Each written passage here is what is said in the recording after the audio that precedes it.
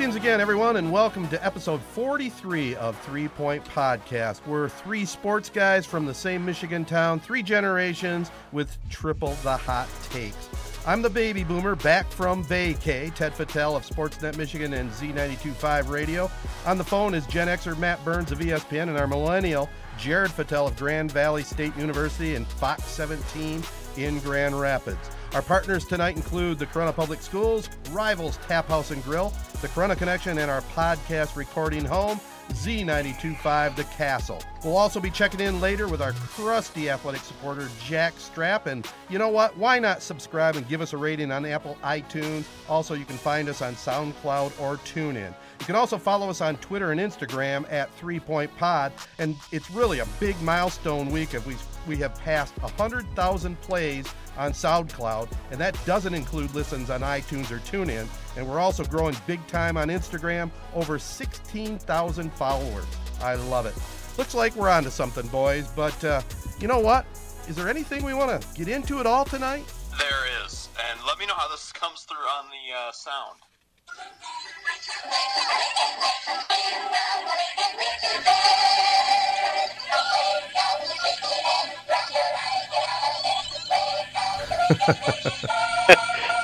I don't know if you guys could hear that. Did that come through? Yeah, I think it came through adequately. So, Ding Dong the Witch is dead. D'Antonio is dead. I loved this game. As I mentioned last week, I had to listen to it on the radio, so I wasn't actually able to quite see. Let me ask you guys this right off the bat: what was the handshake after the game between D'Antonio and Jim Harbaugh as like awesome as I pictured in my brain? I know we talked about it on the podcast last week, hoping for the Jim Schwartz, Jim Harbaugh handshake that back in the day with the Niners and the Lions. It wasn't quite that. I would say it was as vanilla as you would expect. They just walked up. It looked like they said, "Good game," turned around and walked off. Wasn't much to it at all. Yeah, that's exactly how I saw it. I mean, I was watching pretty closely, but it was your general handshake at midfield. It definitely didn't have any of the feel that the pregame and other stuff did it? No. So I just wanted to what were your guys' thoughts like overall on the pregame antics? Like, I kind of am getting very annoyed with just everyone kind of talking about it so much. Like, it's a field. It's a chain of players. Like, it was bad timing. Like, Michigan State shows up 2 minutes late to like the 10 o'clock walk or whatever. Are they just supposed to cancel the whole walk because they're 2 minutes late? And is Michigan, like, it's just one of those things, like, Michigan in that position as well, like, they can't back down and, like, just clear the field for Michigan State just because they show up. So it's like, I don't get people who are, like, saying this is a big knock on either program, like, how it speaks volumes, like, type of players. Like, this is just rivalry football. Like, I think we kind of forgot it's football. Like, it's such an overreaction just from both sides. Matt, you've kind of been on the forefront of it, and we're both Michigan men. We both love that Michigan won. But you have been tweeting very much so about how this is just a negative connotation, like, on D'Antonio. And I do not agree. I hate D'Antonio as much as you do, but you've really taken this, like, to a whole other level, this whole pregame antics stuff. I was pretty fired up about it at first, and I mean, I guess I've come down a little bit, but I guess my biggest thing, I do agree with you, like, I think it was blown out of proportion, like, pointing all the fingers at Michigan State or the people pointing all their fingers at the Michigan players. I think both teams were as, if you want to say guilty, I think that's almost extreme, but both teams were as guilty as the other one in, like, what happened. Michigan State knew they were showing up late. They knew Michigan players were going to be on the field warming up, and the coaches or whoever was there told their players, lock arms and just walk through them. So they're guilty there. The Michigan players knew what they were doing too, though. The Michigan players knew that this is something that Michigan State does every game when they're at home. They knew they were going to do this, so they went out there. And the funny thing is it's not like the whole team was out there warming up. Only a few guys were out there warming up, so they knew what they were doing. They were going to try and, talk some trash or do something. So both teams were just as guilty as the other ones in what happened. The thing that bothered me the most was D'Antonio lying about it and trying to, like, when he said it's BS what Harbaugh said. That's what bothered me, because what Harbaugh said about D'Antonio being right there behind the line, laughing, smiling, or whatever, it's 100% true. Like, that, there's video, everyone's seen it now a million times. Like, that is true. So for D'Antonio to sit there and be like, it's BS, and act like he wasn't there or he wasn't egging it on or anything like that, that's what bothered me. If he would have just said, like, yeah, I was there, I told him to go. I don't know what he would have said, but the fact that he was trying to cover it up, that's what bothered me. Now, let me reset this for maybe listeners that don't follow Michigan State as close as we do. Michigan State has a tradition where they all come out, lock arms, pregame, and walk the field with their helmets on and their green sweatsuits, correct? And that's what they do every week, like Jared said. Michigan had a few players on the field early, within range of what they said they were going to be on the field, and then when the Spartans started walking from one end of the field to the other, when they got to their own about 40-yard line, there was a couple of ramifications where a couple Wolverines didn't want to get out of the way. Does that pretty much set it up? Basically, yeah. All right. Now, here's my viewpoint on the whole thing. I tend to lean with what Jared is saying, believe it or not. Michigan, I think, instigated it. And we're going to get more into this whole rivalry thing. I think that was intentional by the guys. I see no problem with it. That's just gamemanship on both teams. And I agree with you, D'Antonio. He had a little smirk on his face when he saw what was going on. I just need clarification here, because didn't they let didn't they break their arms wherever the two Michigan guys were and let them through, or was there an altercation of some sort? I think one or two guys, they did let their arms go, but there's video or pictures of, not necessarily clothesline like Harbaugh said, but they weren't backing down. It's not like it was Red Rover like the old elementary school game. It wasn't like that. Okay. But both teams, I think, were trying to stand their ground. Yeah, and that's what I kind of said. You don't fault in that position.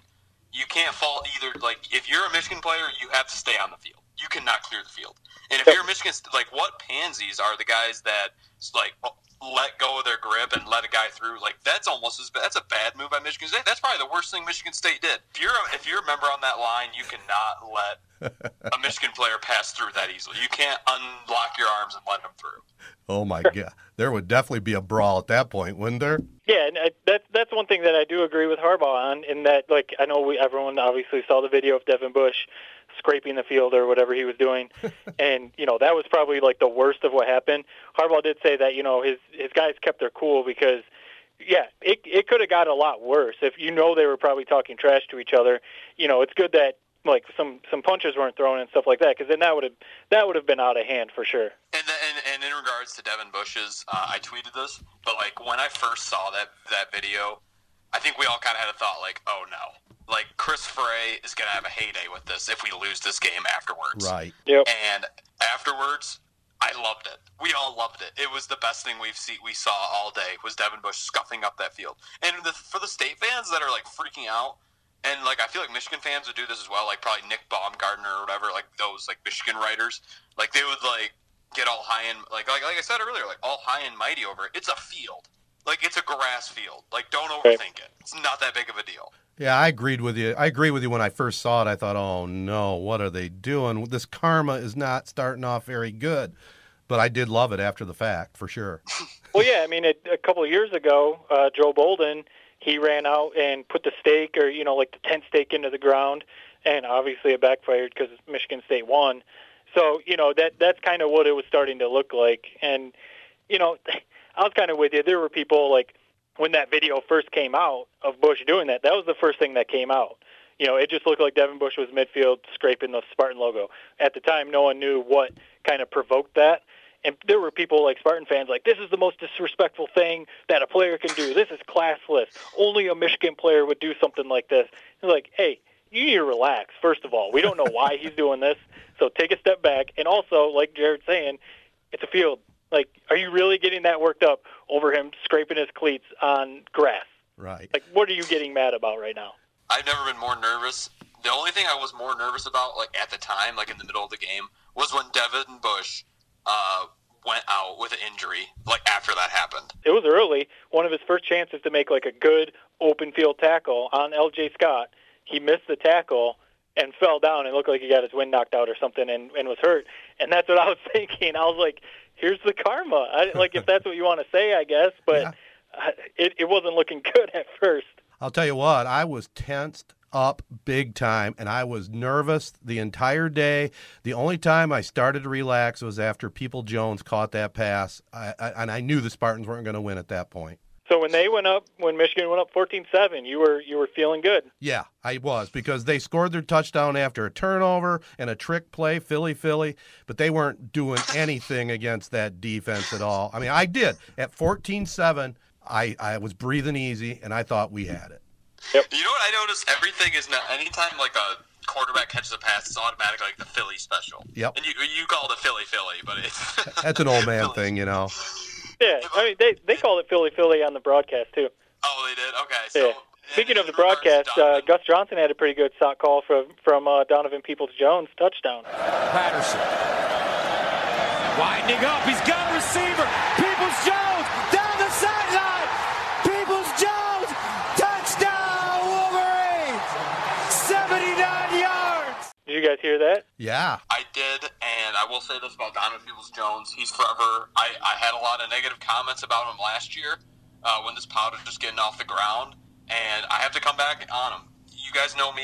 If you make a play in the Michigan State game, you're a legend forever in my eyes. I don't care if he never plays another snap for Michigan. He did his job. He came here. He did his job in my eyes. He's forever in Michigan folklore. And he's having a nice year, too. He's having a good year. Did you guys know that did you guys pick up on when he scored the touchdown, the little pose that he did, that it was the Paul Bunyan Trophy? I did not till afterwards it was explained, but it was classic.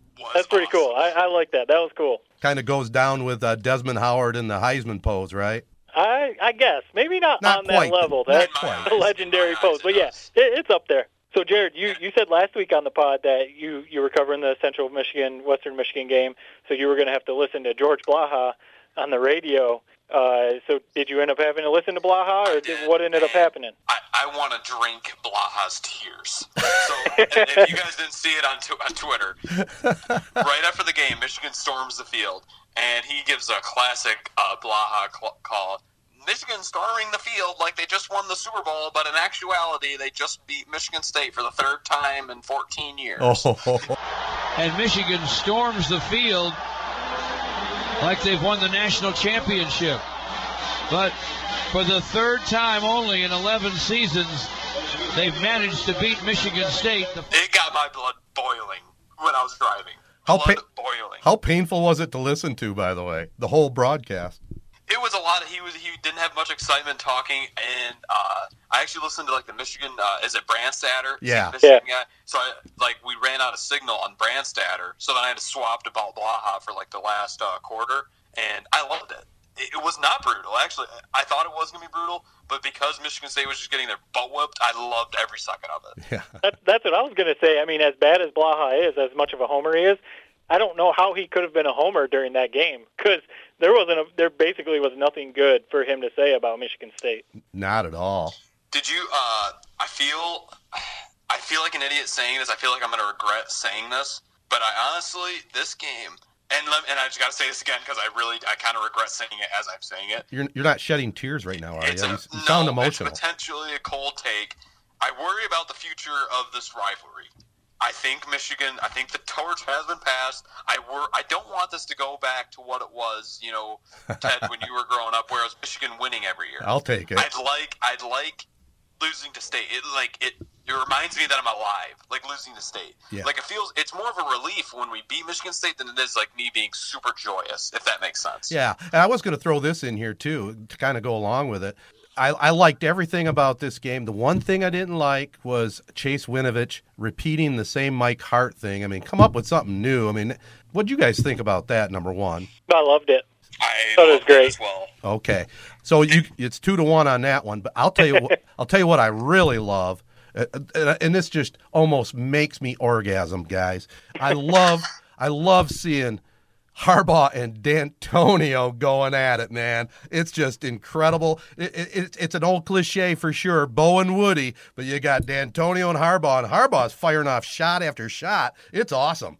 Now, does that orgasm require Viagra, or are you... That's Cialis I use, but... No, I mean, the point is, I think I disagree with you, Jared, that I think as long as D'Antonio's around, to Ted's point, I think this rivalry is always going to be strong. And I think it's one of those things that I laugh whenever I hear Michigan fans try and puff their chest out or try and act arrogant and say that we don't even consider Michigan State a rival. Are you kidding me? Do you see those players on the field? Do you see like Harbaugh and D'Antonio going at it after the game? And you see like Twitter, social media, Michigan and Michigan State fans are still going back and forth, 3 days after the game, 4 days after the game or whatever? Like, this is a rivalry. It's just Michigan fans, a lot of them, want to act like they're better than Michigan State, when the fact of the matter is Michigan State's basically dominated the last, 10, 12 years. So winning one game, this was great. Michigan dominated Michigan State. It was fantastic. Michigan's program looks like they're more on the upswing than Michigan State's does. But it's still a rivalry as long as Mark D'Antonio is there, in my opinion. Yeah, and you mentioned it's still, I hope so. I actually hope so. I hope that Michigan State is not dead. They're not. They're not. In regards to the social media afterward, my favorite thing of the entire thing was Michigan had a defensive lineman who posted on Instagram 15 yards rushing of like a picture of like the whole defensive line, and then he tagged all the Michigan State offensive linemen. and it's funny to me because my brother Johnny, he actually did the same exact thing his senior year of high school basketball, and they like made like a miraculous comeback against Perry, and there was like a fight in the locker room afterward. He like said thanks for, like, you probably still find it on his Twitter, but he said like thanks for the dub, and he tagged like the entire Perry team. It blew up on Twitter, and it just reminded me of that. Good memories. No, that was awesome, and I do think there's something to.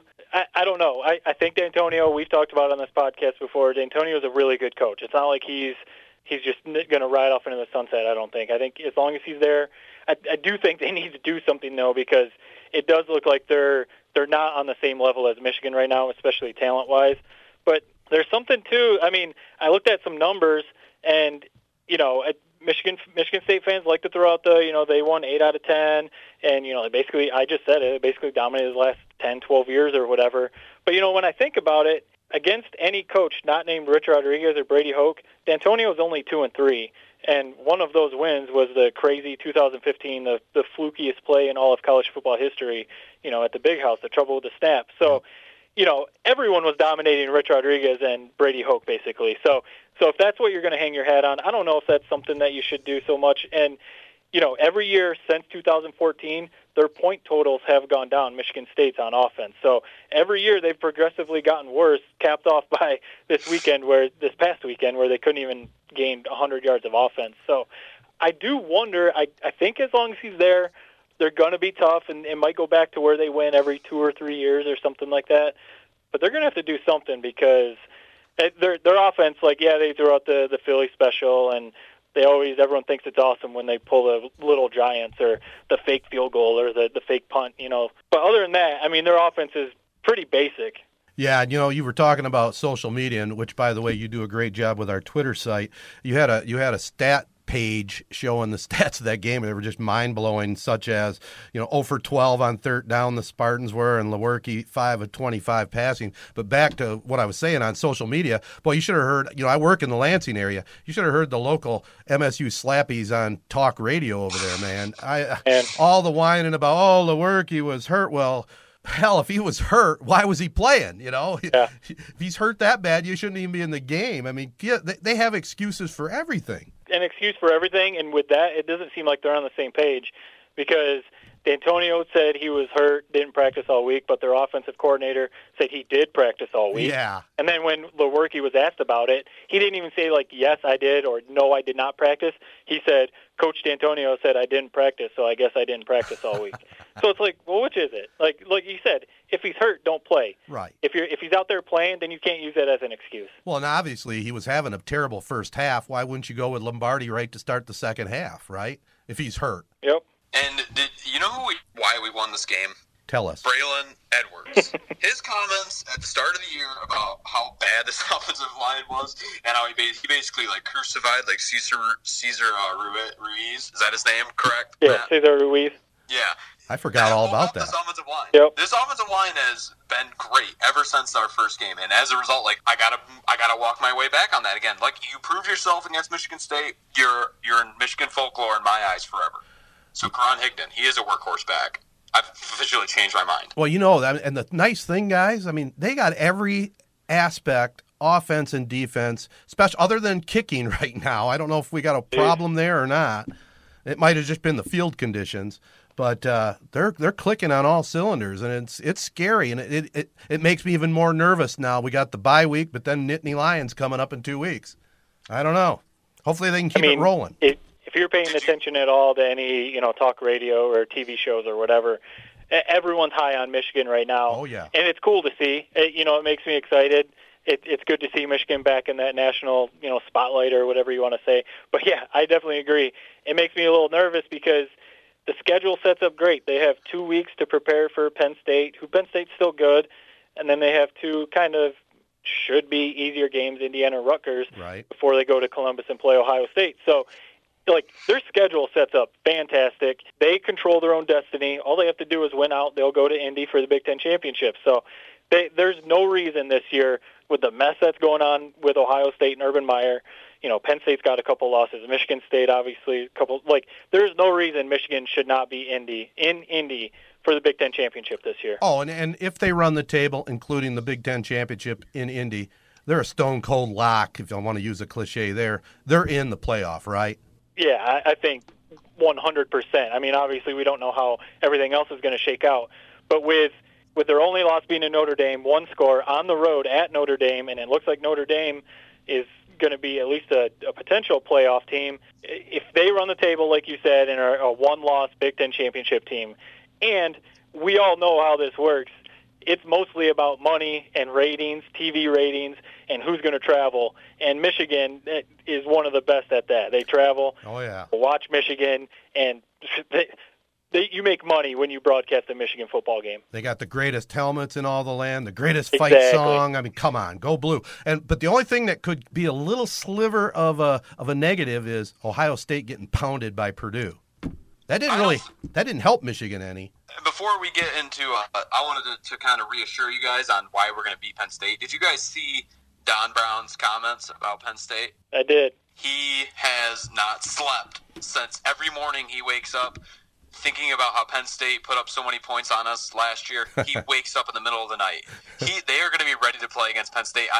That sold me. That one comment sold me. Dr. Bliss is an absolute genius. But as for Ohio State, and this is the one thing that, when we'll get into the X's and O's of the game, but I don't get how people are saying, or people are calling for Urban Meyer's job, both fans of Ohio State and people who aren't fans of Ohio State. Matt, you've been all over Twitter. You've been pushing my buttons on Twitter this week. I want you to. You're doing your job, Matt. You're doing your job. You're creating content. I like it. How can you honestly see a world where they fire Urban Meyer? I don't know if it's going to be a firing. I don't think they would ever fire Urban Meyer unless more scandal stuff comes out. But I definitely don't think he's going to be back.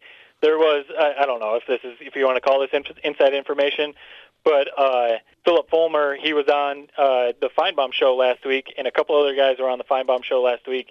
And during commercial breaks, multiple times, Feinbaum was talking to some guys, and Urban Meyer came up a few times. And with a few different guys, they were all saying that they didn't think Meyer would be back because they got the feeling that when this scandal came out, they basically just put a Band-Aid on it with the suspension that he had and everything just to get through this year. And Urban Meyer, he's already talking about health issues, especially if they don't make the playoff and win the Big Ten, that they would see that Urban Meyer's gone, like the writing's on the wall that, it's going to be like a mutual resignation or something like that from Urban Meyer. Yeah, I 100% agree with that scenario. See, but how could they, I guess if you're saying, even if, obviously people would understand that even if he resigns, it's basically a firing. What type of precedent are they setting at Ohio State that you can go a year and because you lose a game and you don't perform at a national championship level, we're gonna get rid of you, even though we had all this stuff in the past. Well, don't you think it's a lot of the behind the scenes things with the scandal and other things that have been going on with Myers there? And I think, frankly, his health situation might be a little bit worse than we know. I mean, that's a lot of stress. And keep in mind, he did walk away from another high-profile job for a year, didn't he? Because of health issues. Yeah, quote-unquote. Quote-unquote, issues. Right. I don't know. I thought that was shady because there was a lot of garbage going on behind the scenes with Florida, a lot of kids getting kicked out of school, a lot of even jail time, a lot of his players, and then all of a sudden he has health issues, and then when the Ohio State job comes open, all of a sudden he's healthy and he can take the Ohio State job. I don't know. I think I think Urban Meyer's as scummy as they come as a college coach. So, I mean, if he's saying it's health issues, okay, then, you have to take him at his word. But I don't know, how good is his word with the scandal that we just saw come out? Right. Now, Matt, if you had read his book, Above the Line, you would know that he changed his principles. He became more of a family man, changed himself both mentally and physically. Yeah, his book. I'm sure he wrote every word of that book. But, no, so you guys are telling me that so let's say, here's a hypothetical for you. They win the rest of their games, and they win the Big Ten. I don't know whether they win or not in the college football playoff. But let's say they're Big Ten champions. You're saying that they're gonna resign? Like he's gonna be forced to resign after this year? I mean, I don't know what's going to happen. I just know off of what people have been saying and radio hosts that I've been listening to or whatever. But it seems like, and there's articles that have been coming out the last couple of days, that there's still a lot of friction between the president of Ohio State, the AD, and Urban Meyer. They're just not getting along. And when you see like some of the performances they've had, it doesn't seem like the team is as good, or they're not clicking like they used to. So it just seems like the writing is on the wall that this is going to be the last year for Meyer. I don't know. I mean, it could change, Jared. It could change, but things are. And that's what I'm saying. It's gonna, not to cut you off, but it's gonna change. Like Ohio State's gonna roll this week, and then we're gonna forget about this. It's kind of like with Jim Harbaugh. Like when we lose to Notre Dame, every time we lose a game with Jim Harbaugh, it's a storyline for a week, and then they roll the next game, and then we forget about it. It's possible. Yeah, I mean, usually winning cures all. I mean, that's why right now no one's talking about Jim Harbaugh's job, like you're saying, because they're winning right now. So yeah, if they run the table, Ohio State, win the Big Ten and make the playoff and win a national championship, then yeah, maybe they bring him back. It just seems like everything's setting up that this is going to be his last year in Columbus. Well, here's for perspective. Eastern Michigan ought to be in contention for national champion, right? I mean, they beat Purdue in Purdue. Yeah. The funny thing, I was watching it. I had money on that game, so I was watching every second of that game. Purdue had like 5 fumbles that game, 5 lost fumbles. That's what no one it was an absolute rain fest, right? And no one knows the whole backstory to that game. But yeah, that wasn't quite as like an Eastern dominated win. A win's a win. The box score would appear. Would you feel good about Michigan State beating Purdue with the way that Purdue just put on a show against Ohio State? Well, they opened as Michigan State opened as 2-point favorites at home. I honestly think this is just going to be a classic D'Antonio bounce back game. I really do. Purdue, let's see. I mean, they had it was a perfect storm against Ohio State. The whole Tyler Trent story, the big story on game day, kind of the night game, right? And I just don't think they're going to be able to stay up. And like you said, they lost to Eastern Michigan. Like, they had one good game. Like, let's not crown them as some people are saying they have a shot to win the Big Ten. No chance. Absolutely no chance. They're gonna lose to Michigan State this week. They have a shot to win the West. To win the Big Ten West. I mean, yeah, the Big Ten West is up for grabs right now. They're half game out. Yeah, so I mean, they have a legitimate shot to win the Big Ten West. As good of a shot as anyone does, because it's not like Wisconsin has looked all that great, or it's not like Northwestern has looked all that great. It's weak. God. The Big Ten West is the biggest joke of any conference subdivision in all of Power 5. Yeah, it doesn't look good right now because Northwestern has a legitimate chance to win it. What made them split it up? How they split it up with Michigan, Ohio State, Michigan State, all on the same side. Well, I think they tried to do it because remember it was legends and leaders. Yeah, and it was more evenly split, I guess. But by changing it to East and West, they did try to do it geographically. Actually make it East and West as best as they could. And it just happens to be that most of the good teams are more on the eastern side of the Big Ten. But, I mean, the SEC is East and West, and there's no geographical split for the SEC. I think they need to make a change because, the Big Ten West is kind of a joke. Yeah, it's similar, though, to the SEC, isn't it? I mean, you still got Wisconsin really in the West. That's usually pretty good. But what's in the East for the SEC other than Georgia? Georgia. I'm trying to remember. Tennessee is over there. Kentucky's playing pretty good this year, but playing pretty well. So yeah, I mean it's a little more heavy on the SEC West. Right. But, yeah, right now the Big Ten West doesn't look very good. No. I would say to comment that Alabama is basically. I would say it's Alabama and then all the rest of the SEC teams. So it's if you threw Alabama on the other side, you'd be saying the same exact thing about the West. Would you not, Ted? I don't know. LSU, Auburn. I mean, they're perennially great teams, aren't they? Yep. Yeah, LSU, Auburn, A&M's pretty good. They got Jimbo now. Yeah. Florida's over there on the East. I forgot about them. Yeah, they're top 10 right now. That's true. So yeah, I feel like the SEC maybe is a little more balanced, and it doesn't help that Nebraska is over there on the Big Ten West, and they're just down right now. So I mean, eventually maybe they'll be back to being solid. Iowa's over there; they're always an 8 or 9 win team. So I don't know. Hopefully, maybe it balances out a little bit.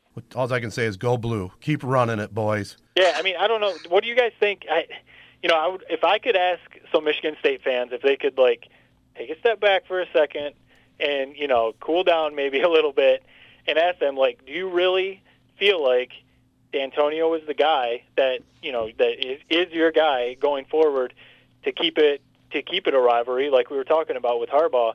What do you think their confidence level would be? Because they actually, if you look at a lot of the statistics for Mark D'Antonio, he has 2 or 3 really good seasons, and as I've pointed out 10 times, he dominated Michigan when Rich Rod and Hoke was there. Otherwise, he hasn't really dominated Michigan. Their defense is supposed to be really good. They're pretty good, but like we talked about earlier, ever since that no-fly zone, their pass defense hasn't been very good. They're supposed to be number 1 on rush defense, and Michigan basically rushed for 200 yards on them. So is D'Antonio as good as advertised? He had a couple good seasons, but what do you think their confidence level would be, or what would yours be if you were a Michigan State fan? I would be supremely confident. I mean, Michigan State should not be a national program in football, and he made them that. This is the definition of a basketball school, and it's only because they have a good coach like D'Antonio that they're even relevant. Like we saw before, last 100 years they were horrible. Michigan just dominated them every year. As soon as D'Antonio comes in, it changes around. I think anyone is stupid to, and Matt, here we go. We're kind of butting heads today. I feel like anyone's stupid to question D'Antonio, one as a coach, if you're a Michigan State fan, or if you're just a football fan in general. What he has done there, you can't argue against, stats or no stats. Yeah, and you got to throw out there, too, he has come up with some really big wins against ranked opponents, with some big plays, a couple big wins against Notre Dame. He's dominated Michigan. I mean, yeah, maybe things will change a little bit, but they're not going to change. We've talked about it before. I mean, D'Antonio's there for as long as he wants to be, unless he has back-to-back 3-win seasons and then the Boo Birds come out. But I think he's pretty solid there. Pretty solid, but I almost feel like maybe he set their expectations at an unrealistic level, because I do feel like they're more Wisconsin, Iowa level. Absolutely. Than constantly being at Ohio State's level or something like that. I don't know, I just think that I can't keep saying it enough that I feel like people hang their hat on Michigan State fans. They talk about Michigan fans living in the past when you talk about the overall record, or Michigan dominating through the 80s and 90s, early 2000s. But then they constantly want to bring up that we won 8 out of the last 10. So it's well, what do you want? Can you not talk about the past, or can you? Because if you don't want to talk about the past, Michigan's won 2 out of the last 3. So what do you really want to talk about? I like it. It's good debate, that's for sure. And we know where you stand, Matt. I think D'Antonio's a great coach. I've said that many times. I think he's really good. In big games, he always seems to come up with those big wins. I don't think he's as great of a coach as some Michigan State fans make him out to be. I get what you're saying, but I mean, when it's all said and done, what's Mark D'Antonio's current record against Michigan? 8-3. I think it's 8-4 now. Yeah. So he could lose 4 more, and he'd still, at the doormat of a program that Michigan State is, be even with Michigan in his career. I think that's incredible. Well, I know, guys, we've had an incredible weekend with Michigan beating Michigan State. Any final thoughts in college football before we move on to the pro game? I am curious, though, to the point I was trying to say earlier about the Michigan fans who try and make it seem like Michigan State isn't a rivalry, and they use it as Ohio State's our number 1 rival, and then some of them even say Notre Dame's our number 2 rival, yeah, right. And then it's Michigan State. Maybe they try and, I don't know if they're trying to knock Michigan State down or something by saying that. It's clear that Michigan State is one of Michigan's biggest rivals. I just think it's funny when they constantly say that Ohio State is Michigan's biggest rival, when they throw out the records and stuff against Michigan State, because for the last basically 15 years, Ohio State has flat out dominated Michigan, right, that rivalry. So it's if you're going to sit here and say that Michigan State's not a rival because Michigan overall has dominated them, how are you going to say that Ohio State is still a rival because Michigan hasn't done basically anything against Ohio State in recent memory? Yeah, and how can, we live in this state, and how can Michigan State not be in the top 2 of Michigan's rivals. How can you put Notre Dame ahead of Michigan State? And you guys know where I stand on the whole. Like, they're basically all I live, breathe, eat, and sleep Michigan State. And this just kind of like proved it to me even more. Like when Ohio State lost this weekend, like it really didn't like bother me or didn't like make me that excited, or I really could care less like that they lost. Mm-hmm. You know, it just whereas whenever Michigan State loses, you know, I feel like Michigan fans rejoice. I feel like you saw it a lot on Twitter where people were tweeting like, "Oh, what a great day it was! Michigan wins, Michigan State loses, Ohio State loses." But I really just don't think people actually like believe that. They just sort of thought like, "Oh, this is what I'm supposed to think." Yeah, it was okay to see Ohio State lose to me. I don't have any love for Ohio State, obviously, but I preferred to have them undefeated when Michigan goes down there and kicks their ass in the horseshoe. Exactly. Especially if it does shake out. We don't know how it's going to shake out. Right. Especially if it does that this is Urban Meyer's last year at Ohio State. We got to send him off with a loss. Amen, brother. That would be incredible. That would be what a narrative that would be. Well, you know, like he's canned right after the game.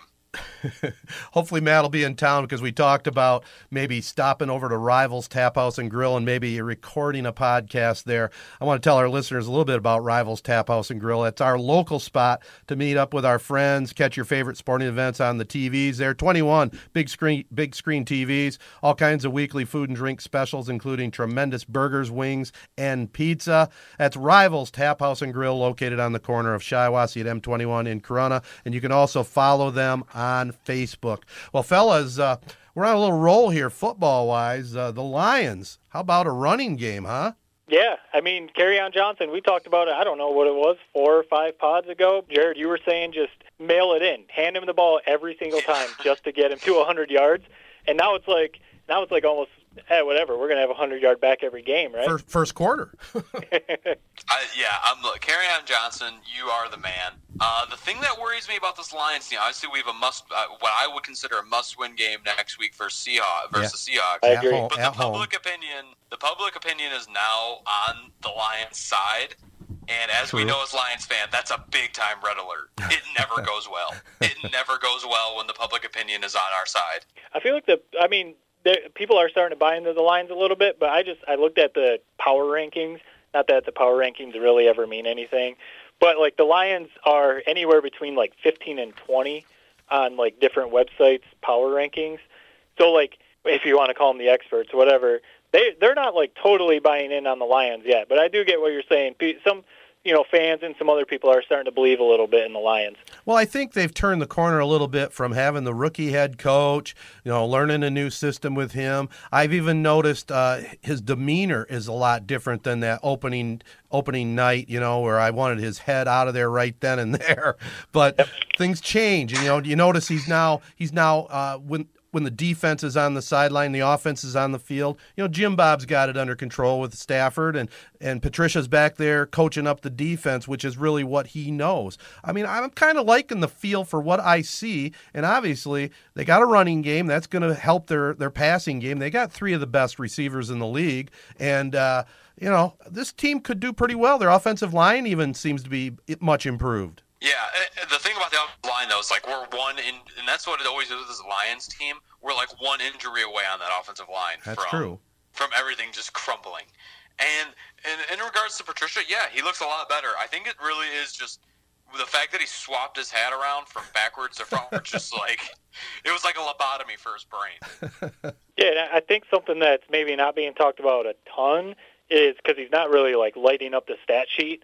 Is Stafford, ever since that first game where he threw 4 picks against the Jets, Stafford actually has been really good. I think he's got like 11 touchdowns and only 1 interception since that first game. Right. That's pretty good. And, he's not, like I said, he's not lighting it up. He's not throwing for 400 yards a game, but he's taking care of the ball, and they've found a running back. Ever since they whoever decided or whatever, to make Kerryon the feature back, it's been a good deal because they've been playing well. Well, I think they heard our podcast and took our advice. That's what it is. I think so, because ever since then, Kerryon's been the guy. Even Blunt. I mean, he's played well in his spots now that he's getting his chance. I mean, it's not bad. No, I think that's we talked about it. I think that's the best way to do it. Blunt, he's still a solid back. He's a veteran back. He's a big guy, but he's not going to carry the ball like 20 times a game. Bring him in for that 8 to 10 carries a game on the goal line, And, that's the way to use them, I think, and that's what they've been doing. And they got some decent play from tight end, which was nice to see since Ebron's been doing pretty well down in Indy. Yeah. That is hilarious how Ebron's been dominating. But what has happened to Ziggy Ansah? Is he dead? Is he injured? Is he coming back soon? That's a great question. I don't know what's going on there. Yeah.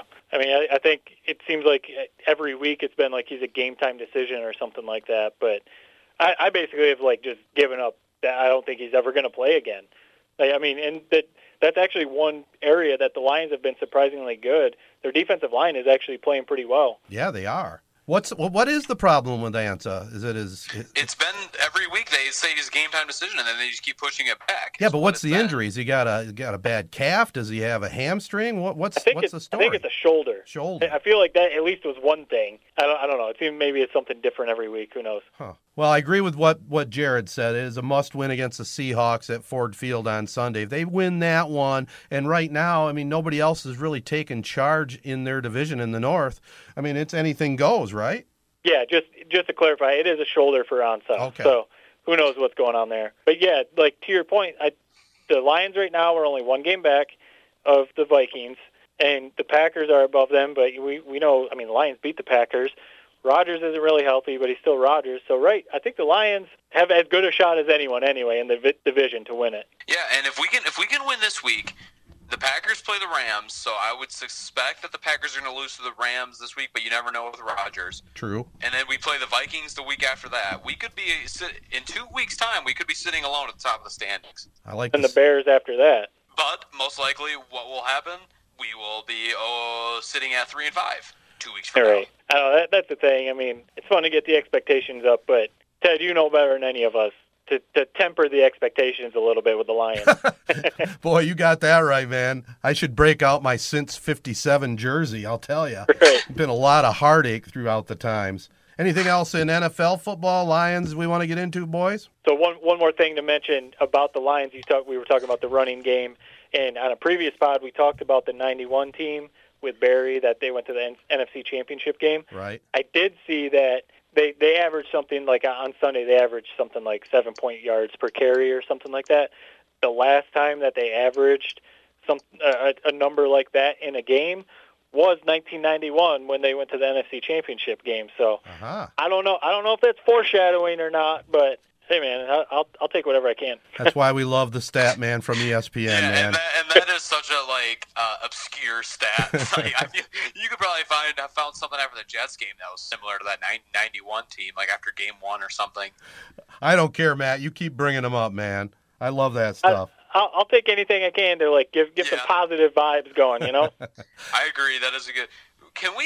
You know what we do need? We need like a revisionist history on what the heck happened against the Jets. Yeah. Really? We need a Malcolm Gladwell podcast where he gives a revisionist history of that game. It does not make sense how we just went and got absolutely obliterated. Was it just the fact that we had our signs stolen? That a rookie head coach, they weren't into his system yet. I don't know. You almost have to throw it at that, don't you? Yeah, it's just crazy because it was a Monday night game at home, and you would think that would be they'd be amped up. It was a rookie quarterback for the Jets.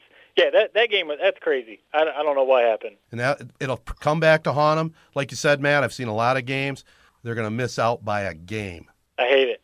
Oh, man, killing me. They finish up with the Vikings and Packers the last 2 games of the year. Oh. So, right, that might come down to the division right there. Just take it one part. Remember what we wanted just a few short weeks ago? We just wanted the Thanksgiving Day game where we're in the playoff hunt. We're getting that as of now, so we should be thankful. All right, well, we'll have something to be thankful for this Thanksgiving then, right? Next up, let's see what's going on again with our pod's oldest athletic supporter, Jack Strapp. Fred, Matt, Jerry, how you doing tonight? Where do I start? I have opinions and thoughts on games that occurred over the weekend, and when you break them down by the storyline, it sounds like an elementary school playground fight. They locked arms and pulled his headset off. He's Bush League. He took his cleats and he dug up our turf. All right. Enough of my little imitations of a baby. How about my thoughts on the MSU-Michigan game? Well, once again, Michigan was facing a 12-man MSU defensive unit. But, Jack, there are only 11 players on defense. I know. But for the past 3 years, fellas, the 12th man defeating Michigan is Michigan. This game had no business knotted up at 7 apiece, but Michigan's 12th man showed up, and he fumbled the ball deep in his own territory, gift-wrapping a touchdown for MSU, Philadelphia Eagles style. Michigan's strength is in their defense, and they showed up big time as they have all year. But what scares the hell out of me, fellas, is their kicker, Al-Hadji Sheik. I'm not sure how to address a kicker's confidence, but he better get it quick, because I guarantee you that he will be called upon in a big moment between now and the end of the season. Think Ohio State. The question is, will Harbaugh have the cojones to run him out for a 40 or 50-yard field goal attempt with a 4th and 2 late in the game, or will he be forced to go for touchdowns? In my opinion, he will need the confidence that Al-Hadji Sheik needs to freaking win. I was trying to rhyme Al-Hadji Sheik with freak, but anyway. All right, my thoughts on the pregame shenanigans between MSU and Michigan. Who knows who's to blame, guys, for the pregame chain of death? I mean, even Harbaugh himself said he wasn't on the field and heard it through another person. Clearly, the Wolverines were aware of the lame MSU tradition, but they did not want to look weak walking away from the human chain as it was marching down the field, and they did not want to allow MSU to proceed unimpeded. Conversely, MSU did not want to appear weak by stopping the chain in order to have the Michigan coaches escort the few Wolverine players, which included Michigan linebacker Reggie Bush. So flip a coin as far as who's to blame. But fellas, it may surprise you to know that I'm disappointed big time with Jim Harbaugh's reaction to the pregame shenanigans and the win itself over rival MSU. Sure, I love controversy, and this episode added another squirt of hot sauce to an already spicy rivalry. But come on, Jim. You accuse Coach D'Antonio and his Spartans as bush leaguers, yet your own player was acting like a fifth grader kicking and chewing up expensive turf. I feel that his own players' immature reaction, in my opinion, eliminated Harbaugh's right to call MSU classless. Furthermore, if you are truly the big brother in this rivalry, as Michigan linebacker Winovich sarcastically taunted post-game, then as a bigger, stronger, better, older, more tradition-rich program brother, that you should not feel the need to taunt. Take it from Barry Sanders. Score a touchdown and hand the ball to the referee. The taunts by Winovich and the whining emanating from Harbaugh's lips following a big game victory demonstrates to me that Michigan is still a little bit insecure, and MSU is firmly planted as a sliver under his and their skin. So clearly, MSU is winning the war, even though Michigan won this battle. My point is that the University of Michigan is a legendary football program, and they should just play ball and let their playing speak for themselves. Harbaugh should have simply focused on the win and perhaps even taken the high road by apologizing for Bush tearing up the field and let the game, dominated by his team and the final score, speak for itself. As you young guys, Jerry, like to say, scoreboard. So let's face it, Jim, you and your team blink, blink, blink, and you were not smart from the start. But a hell of a win and a hell of a defensive effort. Go Blue. One short comment, by the way, on Purdue's monster upset over the hated Buckeyes. First of all, I wish the Ohio State Buckeyes would not have been defeated, I should say, guys. I think psychologically it'd be better for Michigan to play a higher-ranked Buckeye team in November. My question to you is, how much of an impact did the announcement of Bosa sitting out the season have on the Buckeye team? Was the loss coincidental following that announcement? I don't know. They didn't simply lose, they were humiliated. So we're going to just have to see how Woody Hayes rallies the troops. And as far as for the lovable Lions, my hat will be on backwards all week because of the big win by the Lions. You guys know I've been hard on Coach Bobby Ross, and justifiably so, because they looked and played like a poorly coached team early in the season. But I have to say, the Lions look like Coach Patricia on the sidelines, cool and collected. For the Lions to win an away game in Miami with a methodical approach on both sides of the ball was highly impressive. The Lions offense kept the Dolphins on their heels or fins or whatever all day, and the Lions defense looked very competent. It annoys me each year. I don't know about you guys. At least one game, the Lions have a great game against a weak team, and the players celebrate on the field like they just won the stupid Super Bowl. But Sunday, they looked, dare I say, like a Belichick coach team. Very businesslike during and after the game. Keep up the good work, Lions. I like what I'm seeing. And last but not least, a baseball note. Tonight, we have the Brooklyn Dodgers at Fenway Park facing Carlton Fisk and Mookie Betts of the Red Sox. And you can bet that the Red Sox are simply too good, and I expect them to win in 6 games, fellas. The Dodgers are led by perennial all-star pitcher, I'm forgetting his name. He's left-handed. His name starts with a K. Koufax! Yeah, Sandy Koufax. The Dodgers will win with him on the mound, but the Sox will prevail. And so speaking of baseball, guys, it's like apple pie, All-American, Chevrolet, all that good stuff. And I can smell my wife Jackie's homemade apple pie right now. She's making it. I'm going to head out to the Weber Grill and roast me some hot dogs in anticipation of the World Series. All right, guys, I'm out of here. Take care.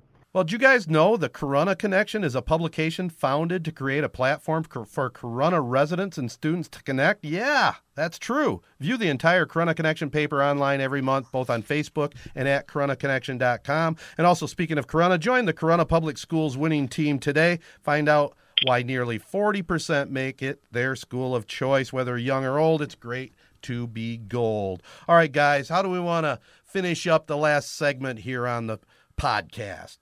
Well, hoops is in action, right? Have you guys been paying attention to the Pistons and the Lakers and all that going on? A little bit. I know the most recent thing I saw was LeBron not coming through in the clutch again from the free throw line. Yeah, I saw some numbers bringing stats up again that he's actually like one of the worst historically in clutch time at the free throw line. When games are on the line. So that kind of isn't a surprise. It is kind of annoying because I used to laugh at that. I used to love it when LeBron would choke down the stretch in a big game, and now he's on my favorite team, so it's really annoying. But I did see right after that game, you knew what all the Lakers fans were going to do, or at least a lot of them.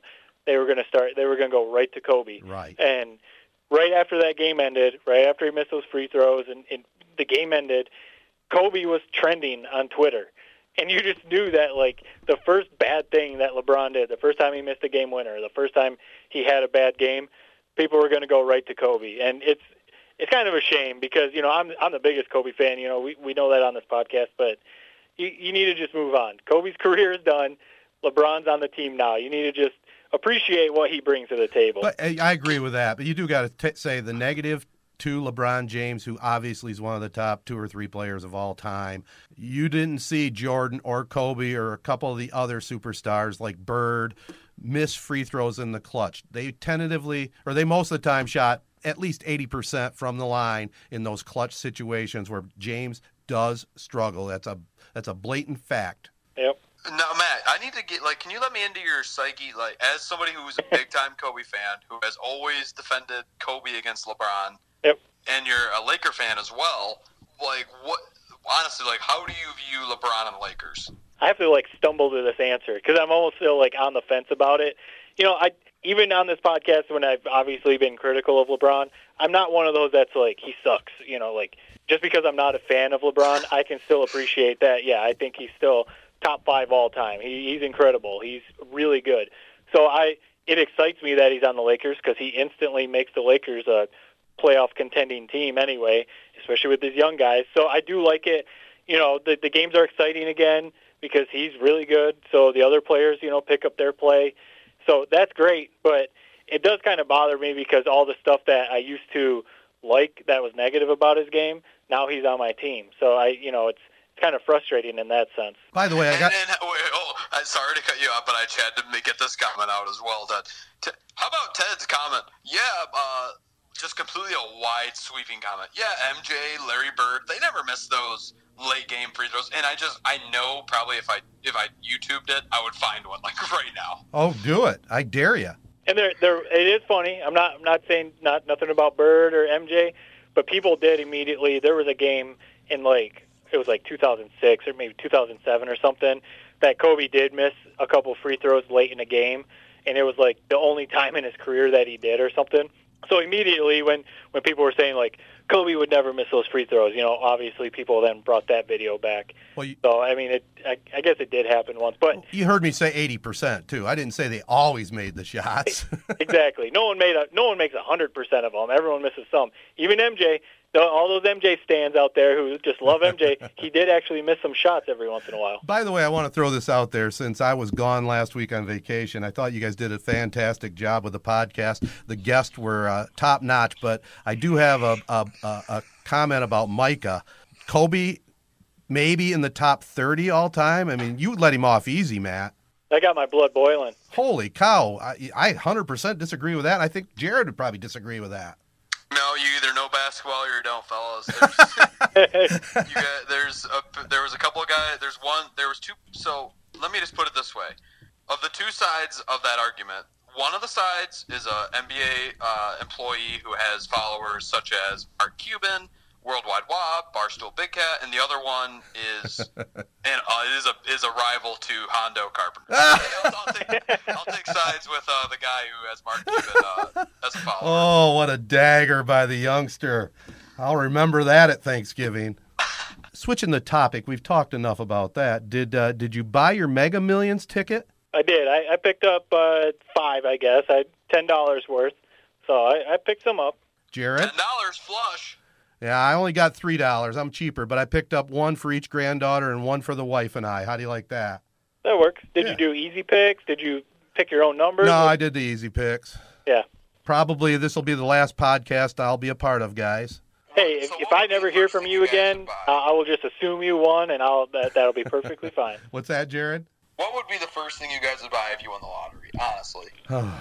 Like 1.6, or it's going to be $2 billion? Yeah. I don't know. Obviously, there's the whole thing, it's not actually going to be that amount after taxes and stuff, but it's going to be a pretty good chunk of change anyway. It's going to be close to $1 billion, I think. Yeah. And it does depend on how many people win, because sometimes the jackpot gets up pretty high, and then 12 people win it. So then it has to get split 10 or 12 ways or something. But at this point, I would buy Jared a Main Street pizza just for his comments. There you go. So what would be the first thing that you would buy? I think the easiest thing to say is obviously, pay off houses, pay off student loans and all that. I think the easiest thing to do would just be to buy a really nice car. To be able to walk to a car dealership with cash and not have to worry about anything else. Just be that one right there. That's the one I want. Cash. So what car would you buy? I don't even know. I mean, that's the thing. I don't think I'd go and buy a Lamborghini or something like that. That just wouldn't make sense. So I guess I really don't know. I might have to buy an island. Buy an island? There you go. Maybe. You know what I would do? I'm such a good Samaritan. I would pay for all my friends' college educations. How about that? That's a good one. I was thinking about that. I would definitely pay for my granddaughter's college educations without a doubt. Oh yeah, I think that would definitely be something people do. Set up some funds, trust funds, and stuff like that. I've always thought too, what would be really cool if they would accept it. I guess we could talk to Jason Bell together, the AD. I think I would put in a nice, turf field at Nick and Neese Field. Oh, that'd be cool. Something that doesn't have to be maintained. The soccer team can play on it. Pee Wee football. I don't know if that's still around in Corona. Kicks football. They can play on it. A nice, legit. Jared, you get to see all those fields over on the west side of the state. Some of those schools over there have some nice stadiums. Would you have the Matt Burns caricature right in the middle? It would be cool, but no, it would stay Nick and Neese Field. You can't change that. All right. Something this compliment might ring a little shallow after the sort of show we've had today. Uh-huh. But Ted, it seems like you really are thinking about your granddaughters a lot, and that speaks to how good of a grandfather I think you will be. Ah, thank you. You know, and I will tell you, your perspective definitely changes when you get into that situation. I mean, I'm definitely edging to that point of my life now, Jared. Recapping last week, and I was gone on vacation last week. I took a good buddy and his wife to Washington, D.C. Unfortunately, he's suffering from ALS, so that's just one of the worst diseases that is out there, and hopefully they can come up with a cure. But Saturday, Amy was up from Indianapolis on Thursday evening. She wanted to go see Jessica's baby, Parker, down in Detroit on Saturday, so we had ourselves a Michigan State tailgate. The grandbabies were there in their Michigan State outfits, and we just had a great time. And it's awesome to see these little ones. It really is great. I agree with you, Jared. I think I'll be a halfway decent grandpa. No, I think you'll do fine, and hopefully you just get them to change their shirts and put on some maize and blue. Well, that's my next goal. I not only change their shirts, but become a Michigan fan, Michigan football fan. I mean, I'm not going to tell the girls, but I'm going to be, subtly behind the scenes, getting them to like Michigan. I'm going to be in their crib. I'm going to play a little Bob Ufer highlights, so they can get all fired up for some of the classic Michigan games. Don't worry. I'll get one of those granddaughters a Michigan fan. All right, guys, good stuff as always. That'll do it for now. And we want to remind our listeners, share this 3 Point Podcast with all your friends. Subscribe on Apple iTunes, SoundCloud, and TuneIn. Give us a rating. Fire off a comment or two to our podcast page. You can follow us and comment on Twitter or Instagram at 3 Point Pod. Email us also at 3pointpod@gmail.com. And again, thanks to Corunna Public Schools, Rivals Tap House and Grill, the Corunna Connection, and Z92.5, The Castle. This has been a Sportsnet Michigan production. Until next time, thanks for listening to 3 Point Podcast.